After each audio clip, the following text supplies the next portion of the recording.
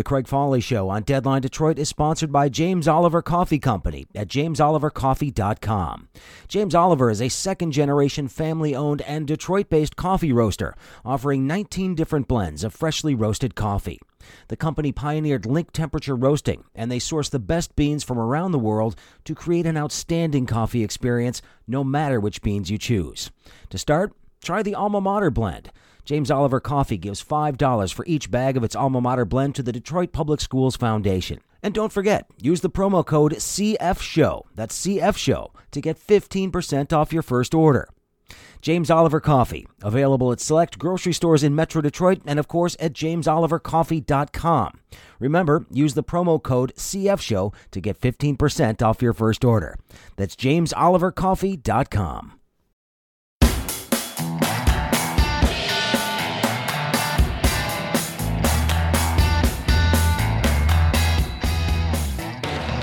Hey, greetings, everyone. Welcome to the Craig Foley Show on Deadline Detroit. Very glad to have you with me today, and a really important discussion about to take place. Obviously, over the last couple of days, we have seen President Trump both enter and exit Walter Reed Hospital. There are lots of questions about whether or not he is still carrying the virus with him, what treatments that he got.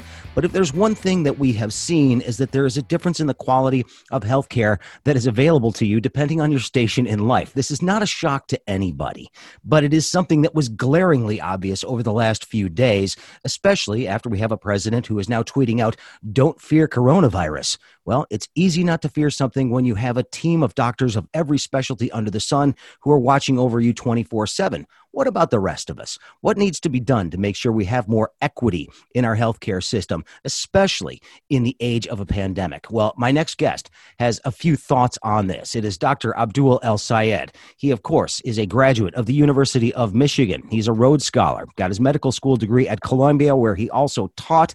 He's the former health department director in the city of Detroit, former candidate for governor on the Democratic side in Michigan, representing the more progressive wing of the party. He is my guest right now. Doctor, welcome to the Craig Foley Show. It is always a pleasure to talk to you. Craig, thank you so much for having me. Looking forward to the conversation. Well, and again, I wanted to use what we've witnessed the last couple of days as an example because it really is that sort of shining example of inequities in the healthcare system. And I just want to get your thoughts before we get into your book and your prescriptions for all these sorts of problems that we have. To ask you what was going through your mind as you watched what happened when the president got out of the limo yesterday, had the photo op up at the White House, took off the mask and walked back inside the house. Yeah, it's the height of hypocrisy. This is a man who is actively engaged in a project of trying to strip away 23 million people of their health insurance in the middle of a pandemic that his inaction and his failure helped to precipitate.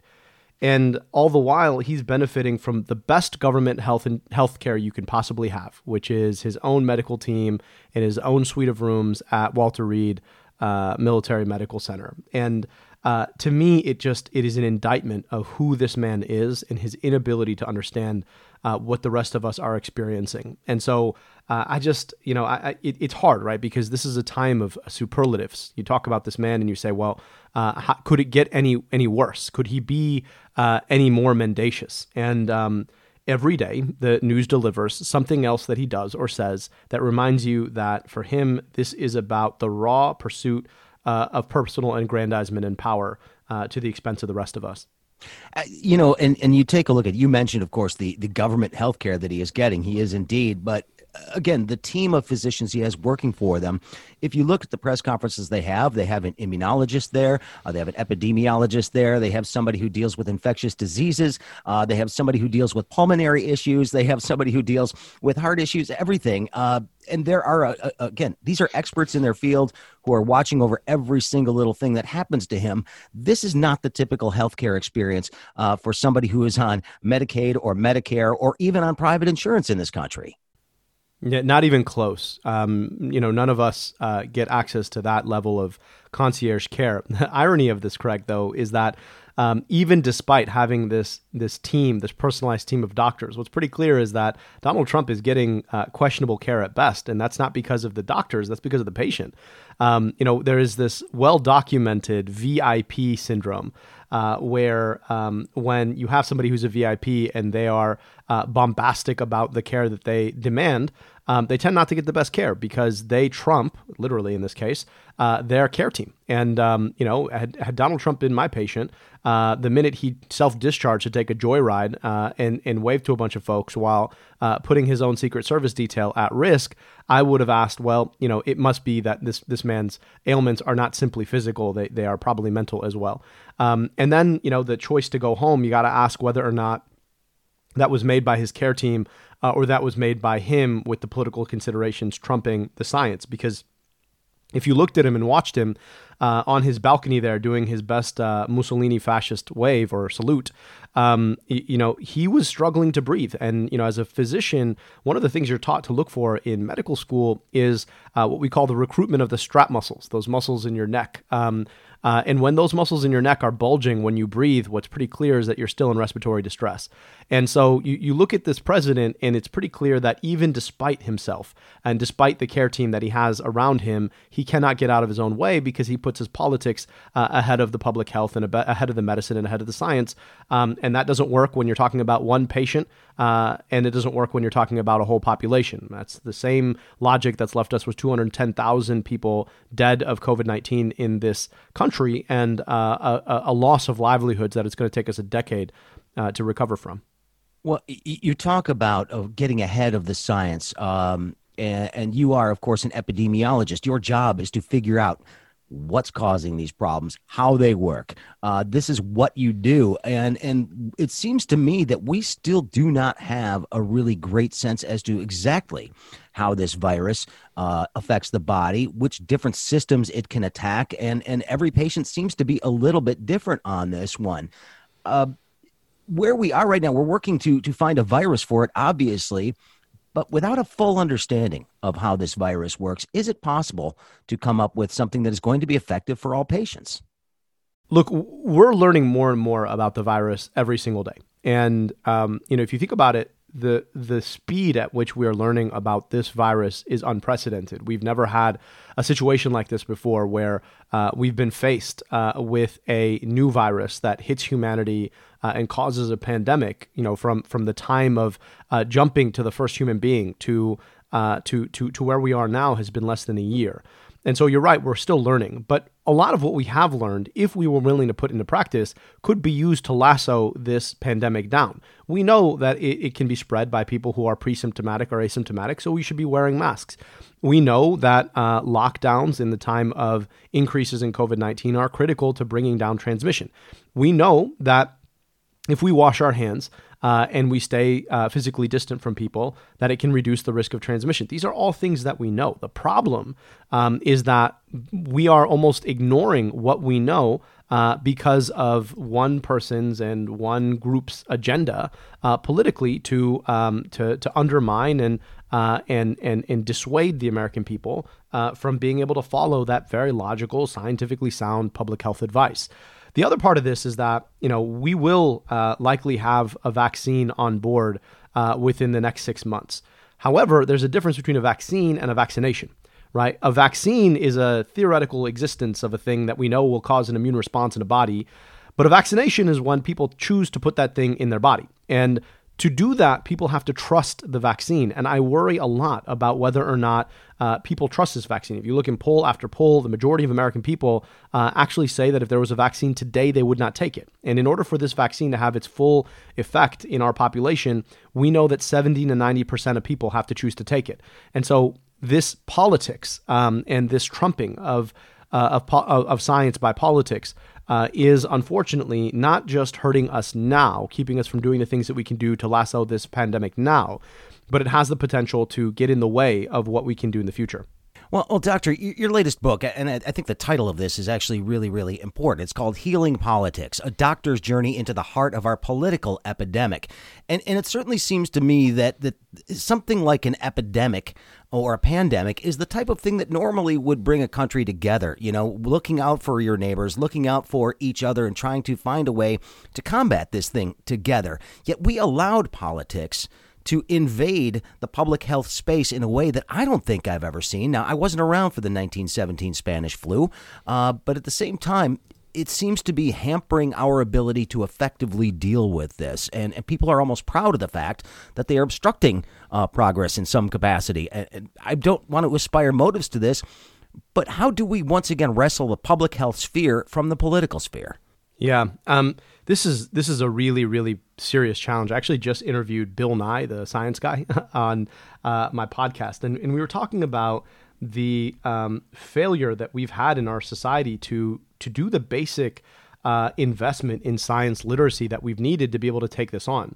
People sort of think about this moment as one side versus the other side. That's not how this works. There is science and objective evidence, and then there's opinion. And opinion should never trump science and objective evidence. And unfortunately, in this moment, because science literacy in our society is so low, and because politicization is so high, we've seen the exact opposite. One of the points that I make in the book is that in order to understand why people do what they do, we have to have the empathy to understand what they are suffering that leads them to do it. And when I see folks politicizing the pandemic or rejecting basic scientific evidence and scientifically driven public health interventions or calling the thing a hoax, my question is, why is it that you so mistrust all of the objective sources of truth in our society that you are willing to say and do this and put your own family at risk because of it?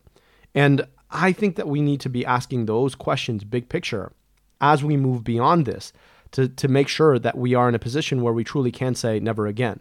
Because I do think that we have, unfortunately, in our society, forgotten a whole swath of people and frankly, looked down on a whole swath of people without investing in basic science literacy, without investing in the quality of local institutions that folks need to trust in order to believe what they're hearing.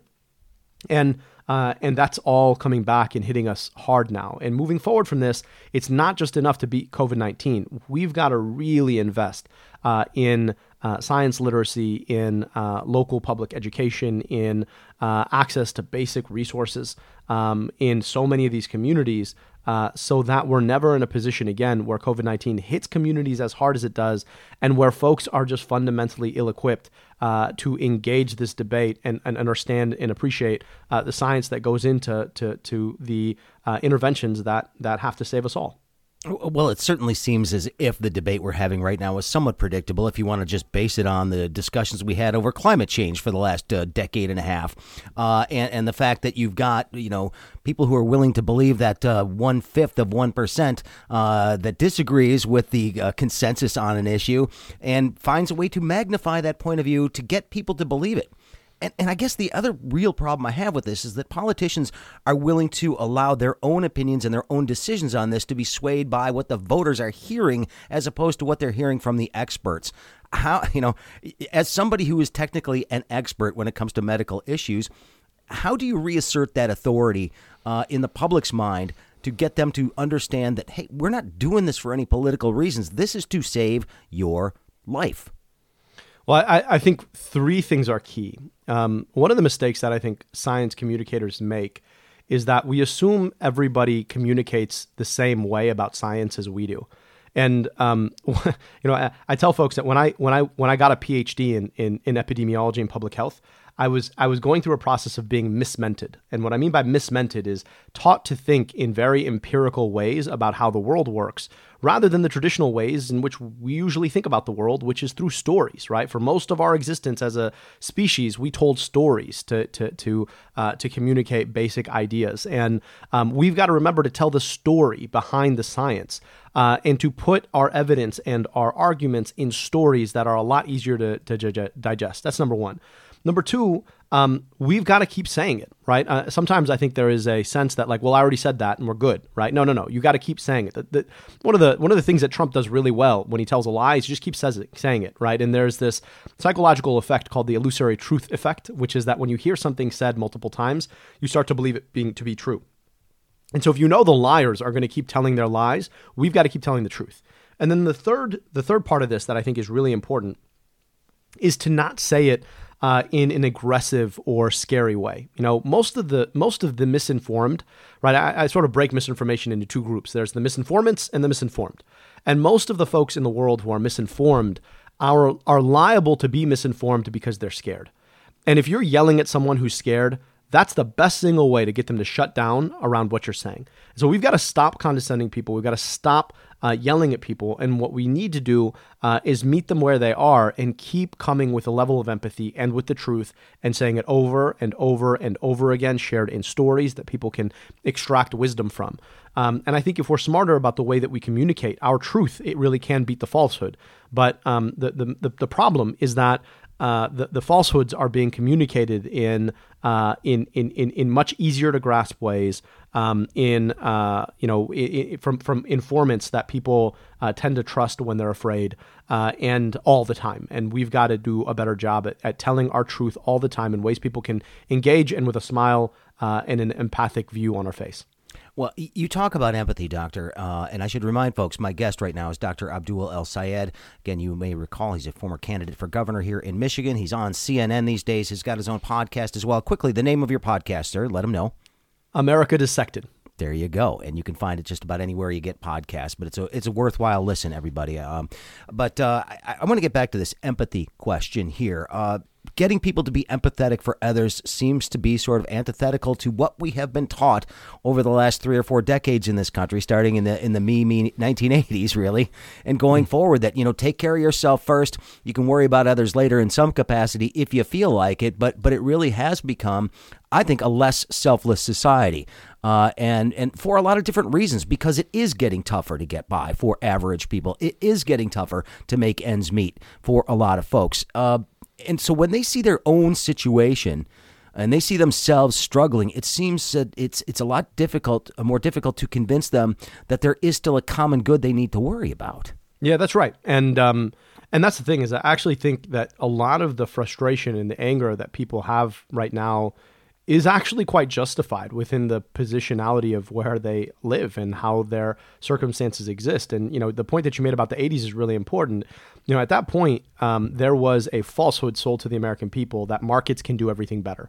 And what we've seen is that the basic means of a dignified life, whether it's housing or healthcare or infrastructure or, the right to vote, a job, these have been sold off to the highest bidder, sequestered by corporations, to the exclusion of the poorest people in our country, and to the extraction of the rest of us, and all of that so that they can make a profit. And the frustrating thing that I think a lot of people are engaging with is the fact that it's getting harder and harder to live, and there is an anger there, and a frustration there. Now the question is, you've got two groups. You've got one group that tells these angry people that the reason that they're suffering is because of those other people over there, right? You name the group, right? Those other people over there are getting all the handouts. They're coming to your country and taking your jobs. And there are some of us who are saying, well, actually, this is a systems problem, and we've got to fix the system because it has left the means by which those who have can continue to extract, and leveraged corporate greed against the rest of us. And I think the problem is that you've got folks like Donald Trump and his acolytes who are willing to demagogue to people who are angry and afraid about their future. And they are, in some respects, among certain groups of people, winning the debate about why these things are happening. And we all know that they're wrong. We all know that what they're saying is not true. We all know that what they're saying is extremely dangerous. And worst of all, it hurts the people who are perpetrating it, who are listening to it and believing it, and it hurts all the rest of us. And so we have a responsibility to stand up to that kind of demagoguery and bring the truth. But I fear that if we are unwilling to acknowledge the baseline frustration that so many people have with their lives right now and the system that caused it, that we won't be able to reverse it. This is, I think, indicative of how big a problem you're going to have going forward. Not just you, but any progressive politician, especially those that are advocating for Medicare for all. This is such a boogeyman subject, right? Creeping socialism. They equate it to dictatorships and things that have happened in third world countries. And it's not that at all. It's a safety net medical system that most countries around the world operate with. You've got your next book is going to be focusing a lot on this and educating people on really the basics of this. This is not a complete changeover of the healthcare system. It's increasing access for most people, but it is not something that is fundamentally going to degrade the quality of your life. And this is where they have been so successful, is scaring people to death that somehow they are going to die or get worse coverage if indeed we actually cover the entire population. You talk about not, yelling at people, making sure that you're communicating on the right level. How do you do that on an issue that already is so far behind the eight ball from the public perception perspective? Yeah, I think most of all, you've got to meet people where they are. And the reason people are so worried about changes to the healthcare system, as paradoxical as most people's healthcare plan sucks. Exactly, right? This is the thing, is that because it sucks already, people assume that any change is going to make it suck worse. And so you got to meet people where they are and say, listen, I get that it sucks. Like, that's why we need to change it. And if we're willing to address at the very core, right, the source of the suckiness of our healthcare system, then we may actually be able to get something that does not suck. In fact, could be really great. And look at all of the other examples of places that have done this. But here's the thing about insecurity and the insecurity of this moment is that it's self-defeating, right? Is that when you're so afraid of losing more, then you tend to you tend to back away from change that could actually make things better. And it tends to be a frustrating backward cycle. And so we've got to be able to break out of this insecurity in this moment to achieve and to reach for something that's better. But I will tell you this. I actually think that history and the future are on our side. And the reason why is because I spent a lot of my time talking to young folks who have watched as, their parents lost their healthcare in the Great Recession. They've watched as our healthcare system writ large failed its basic test of keeping us covered and healthy in the midst of a pandemic. And they know that the system that was created in the past is unsustainable, it's ineffective, it's inefficient, and that it needs to change. And that's why I think, part of that is just letting these young folks grow up and take on the mantle of leadership and build the kind of society that we need moving forward. And so it is an uphill battle. People are really afraid, but I also think that people are watching as, the system has indicted itself, and we need justice, and that means we need change.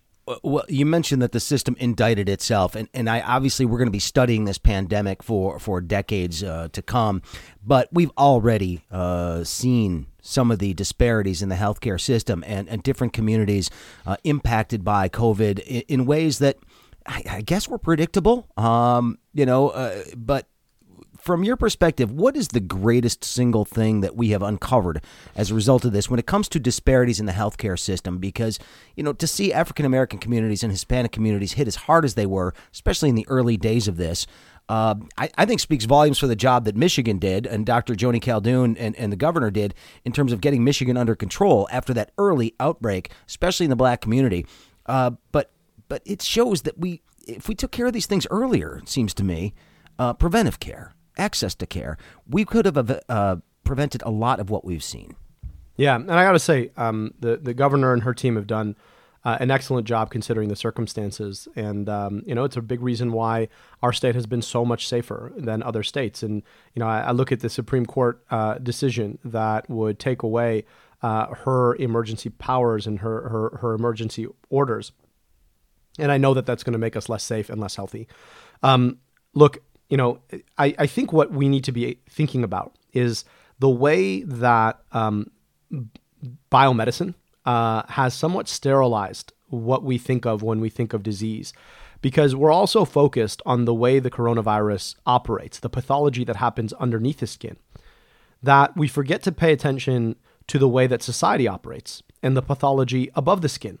Because if you want to know who's affected the hardest and whose lives and livelihoods are most likely to be lost, it has nothing to do with the way coronavirus sickens the cells in your bodies. It has everything to do with the way that our society allocates basic access to scarce resources away from low-income people, away from people of color, and leaves them without the means of being able to prevent illness and the consequences of illness. And so, think about an outcome that has nothing to do with coronavirus, like infant mortality, right? The disparity in coronavirus was about 2.5 times the probability of both getting sick of and dying of COVID-19 if you were Black. But that's exactly the same probability of an infant dying before the age of 1. And these two things biologically are unrelated. In fact, COVID-19 doesn't really affect infants, but they are extremely related sociologically. And so what I do hope that as we step back after this pandemic is to realize that there was an underlying set of pandemics that we had ignored for a very long time, including systemic racism, including profound insecurity in our country, that the pandemic of COVID-19 came crashing into, that created these deep disparities that were experienced, that left Black and brown Americans suffering disproportionately, both the loss of lives, but also the loss of livelihoods that unfortunately folks we know are probably not going to be able to come back from, even if they survived and their family survived for the next decade. And this shouldn't be that way. And it's about a set of choices that we make about how we pattern access to good education, access to good housing, access to healthcare itself, access to clean air and clean water, which we know systematically we rob from low-income communities of color. And that's just wrong. It was wrong before COVID-19. It is wrong during COVID-19. It will be wrong after COVID-19. And unless we're willing to take on the immorality of that, then we will not have been serious about actually addressing what COVID-19 showed us. Well, Doctor, I want to give you an opportunity to answer this question to wrap things up, because we've been going for quite a while, and I appreciate your time very much. But you know, I don't know what's going to happen on November 3rd. I know where I want things to go, and I know where your political leanings are here. We'd like to see some change at the top here. What would be the first thing you would do if indeed you were in that situation where you could alter federal policy to deal with this? What is something that you think the federal government could do to right the ship a little bit in terms of the public trust and also in terms of helping get a handle on this virus? Yeah, I'll give you a couple. Number one, universal mask ordinance, immediately federal mask ordinance. Number two, I would create very clear standards about when and if different institutions had to lock down, given numbers related to test positivity and COVID-19 transmission. Number three, I would start working immediately on getting universal access to rapid testing everywhere in the country. I would really be focused on the pipelines regarding the vaccine, and working to put scientists and public health policy people up front on this conversation, because they are more credible on this issue and will lead with the science. And then finally, I would be invested deeply in another round of COVID-19 stimulus and support. People shouldn't be losing their apartments, shouldn't be losing their livelihood, shouldn't be losing their businesses because our country has failed to deal with this pandemic, and we've got to make things right and make people whole. Well, quick follow-up to that, though. As far as a vaccine is concerned, if and when it's available, how do you guarantee that those who are most in need of that vaccine are front of the line to get it, and that it doesn't become a situation where it gets hoarded for those that can afford it as opposed to those who need it? Yeah, I mean, I think there's a lot of considerations here, right? Number one, obviously, healthcare workers are going to need to be right up there at the front of the line. They're the ones who are most at risk, but also making sure that you have the buy-in of local communities that have been hit the hardest, because they should be next in line. And you know that includes our seniors, and that includes low income and communities of color. And at the same time, though, there's an issue where unfortunately communities of color have been mistreated when it comes to the biomedical enterprise in general in the past. And so there's got to be a lot of trust that we build up working with local community leaders to talk about why a vaccine ought to be deployed quickly and efficiently in those communities, not to test it because it's already been tested, but to protect communities from the consequences of this virus. And then, you know, importantly, right, there should be no ability to cut in line, right? Like people should be given this vaccine based on what we understand about their prior risk. And just because you're rich, just because you're powerful, doesn't mean that you should get better or faster access to this vaccination. All right. Well, we'll have to leave it right there for today, but we will have you back on the program, sir. And I look forward to hopefully getting you on the week that we do on Fridays here on Deadline Detroit and the Craig Foley Show. Dr. Abdul El-Sayed, thank you so much for your time. It's always a pleasure to talk to you. Continued success, sir. Craig, thank you so much for your time. I really appreciate it. And thank you for your voice in this time. Dr. Abdul El-Sayed, of course. He's the former director for the health department for the city of Detroit, ran for governor here in Michigan, and obviously contributor to CNN podcast as well. So we appreciate him coming on the program to give us his perspective. I want to say thank you to you as well for listening to this interview today. I certainly do appreciate that very much. All the comments are welcome. All of the thoughts about what we should be doing on this program are welcome. Shoot me an email, thecraigfolleyshow@gmail.com. Find me on social media. Leave your comments there. I appreciate it. A huge thanks to my sponsor as well, James Oliver Coffee, jamesolivercoffee.com. A Detroit-based coffee roaster. You can find their stuff in a number of better grocery stores around Metro Detroit, but you can also order it directly online and have it shipped to your house. It takes usually a day or two. It's awesome, and I have fresh coffee all the time now. I've been buying it. It's delicious, and there are a bunch of different varieties to choose from. So I highly recommend you give them a look, and don't forget, when you do buy something, and everybody knows fresh coffee is better than the stuff you just buy in the can. It just is when you grind it yourself, or even if you have them grind it for you. It's vacuum sealed. It's going to be delicious when you get it. It's just better. Treat yourself to something, as we are probably not traveling out as often as we used to. And coffee, hey, it's something that I like to reward myself with because it is a big part of my day. Anyway, thanks to jamesolivercoffee.com. They have a promo code as well that you can use. It's CFShow. CFShow. Put it in there when you're checking out. You'll get 15% off your first order from them. That's a way to thank them for sponsoring this program. It's a way to, just to take care of a locally based Detroit company that's doing good work. I appreciate it there. So take advantage of that promo code. Give it a try. I think you'll like it very much. All right, a reminder coming up tomorrow. Tomorrow is Friday. You may be listening to this on another day, but tomorrow is Friday. The week that was on Deadline Detroit, we are going to take a look at all the big stories of the week, which of course include the vice presidential debate, which many of us watched last night. I was actually sort of shocked that we saw a real debate. Yeah, there were lots of interruptions, but it was nothing like what we saw with President Trump. Meanwhile, President Trump says he doesn't want to waste his time by doing a virtual debate if that's the way that they decide to go for the next one. So we don't know if he's going to show or not next week. Personally, I'd watch it again just to see what happens. But to have him, virtual where they could shut off his microphone puts him at a disadvantage, I think.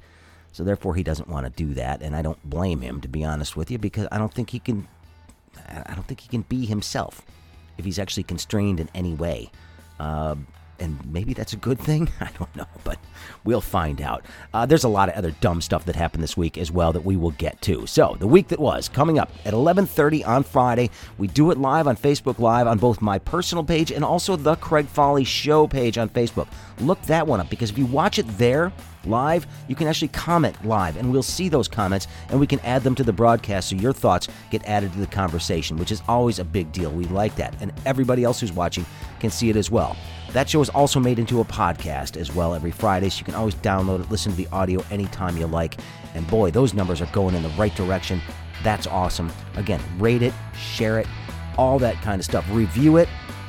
Let me know what you think, because it all helps. It gets us on the radar. We showed up for some reason on the charts in Taiwan not too long ago. Don't know what I must have had some sort of episode on that was engaging to them, but yeah, it's like number 52 in Taiwan. Very strange.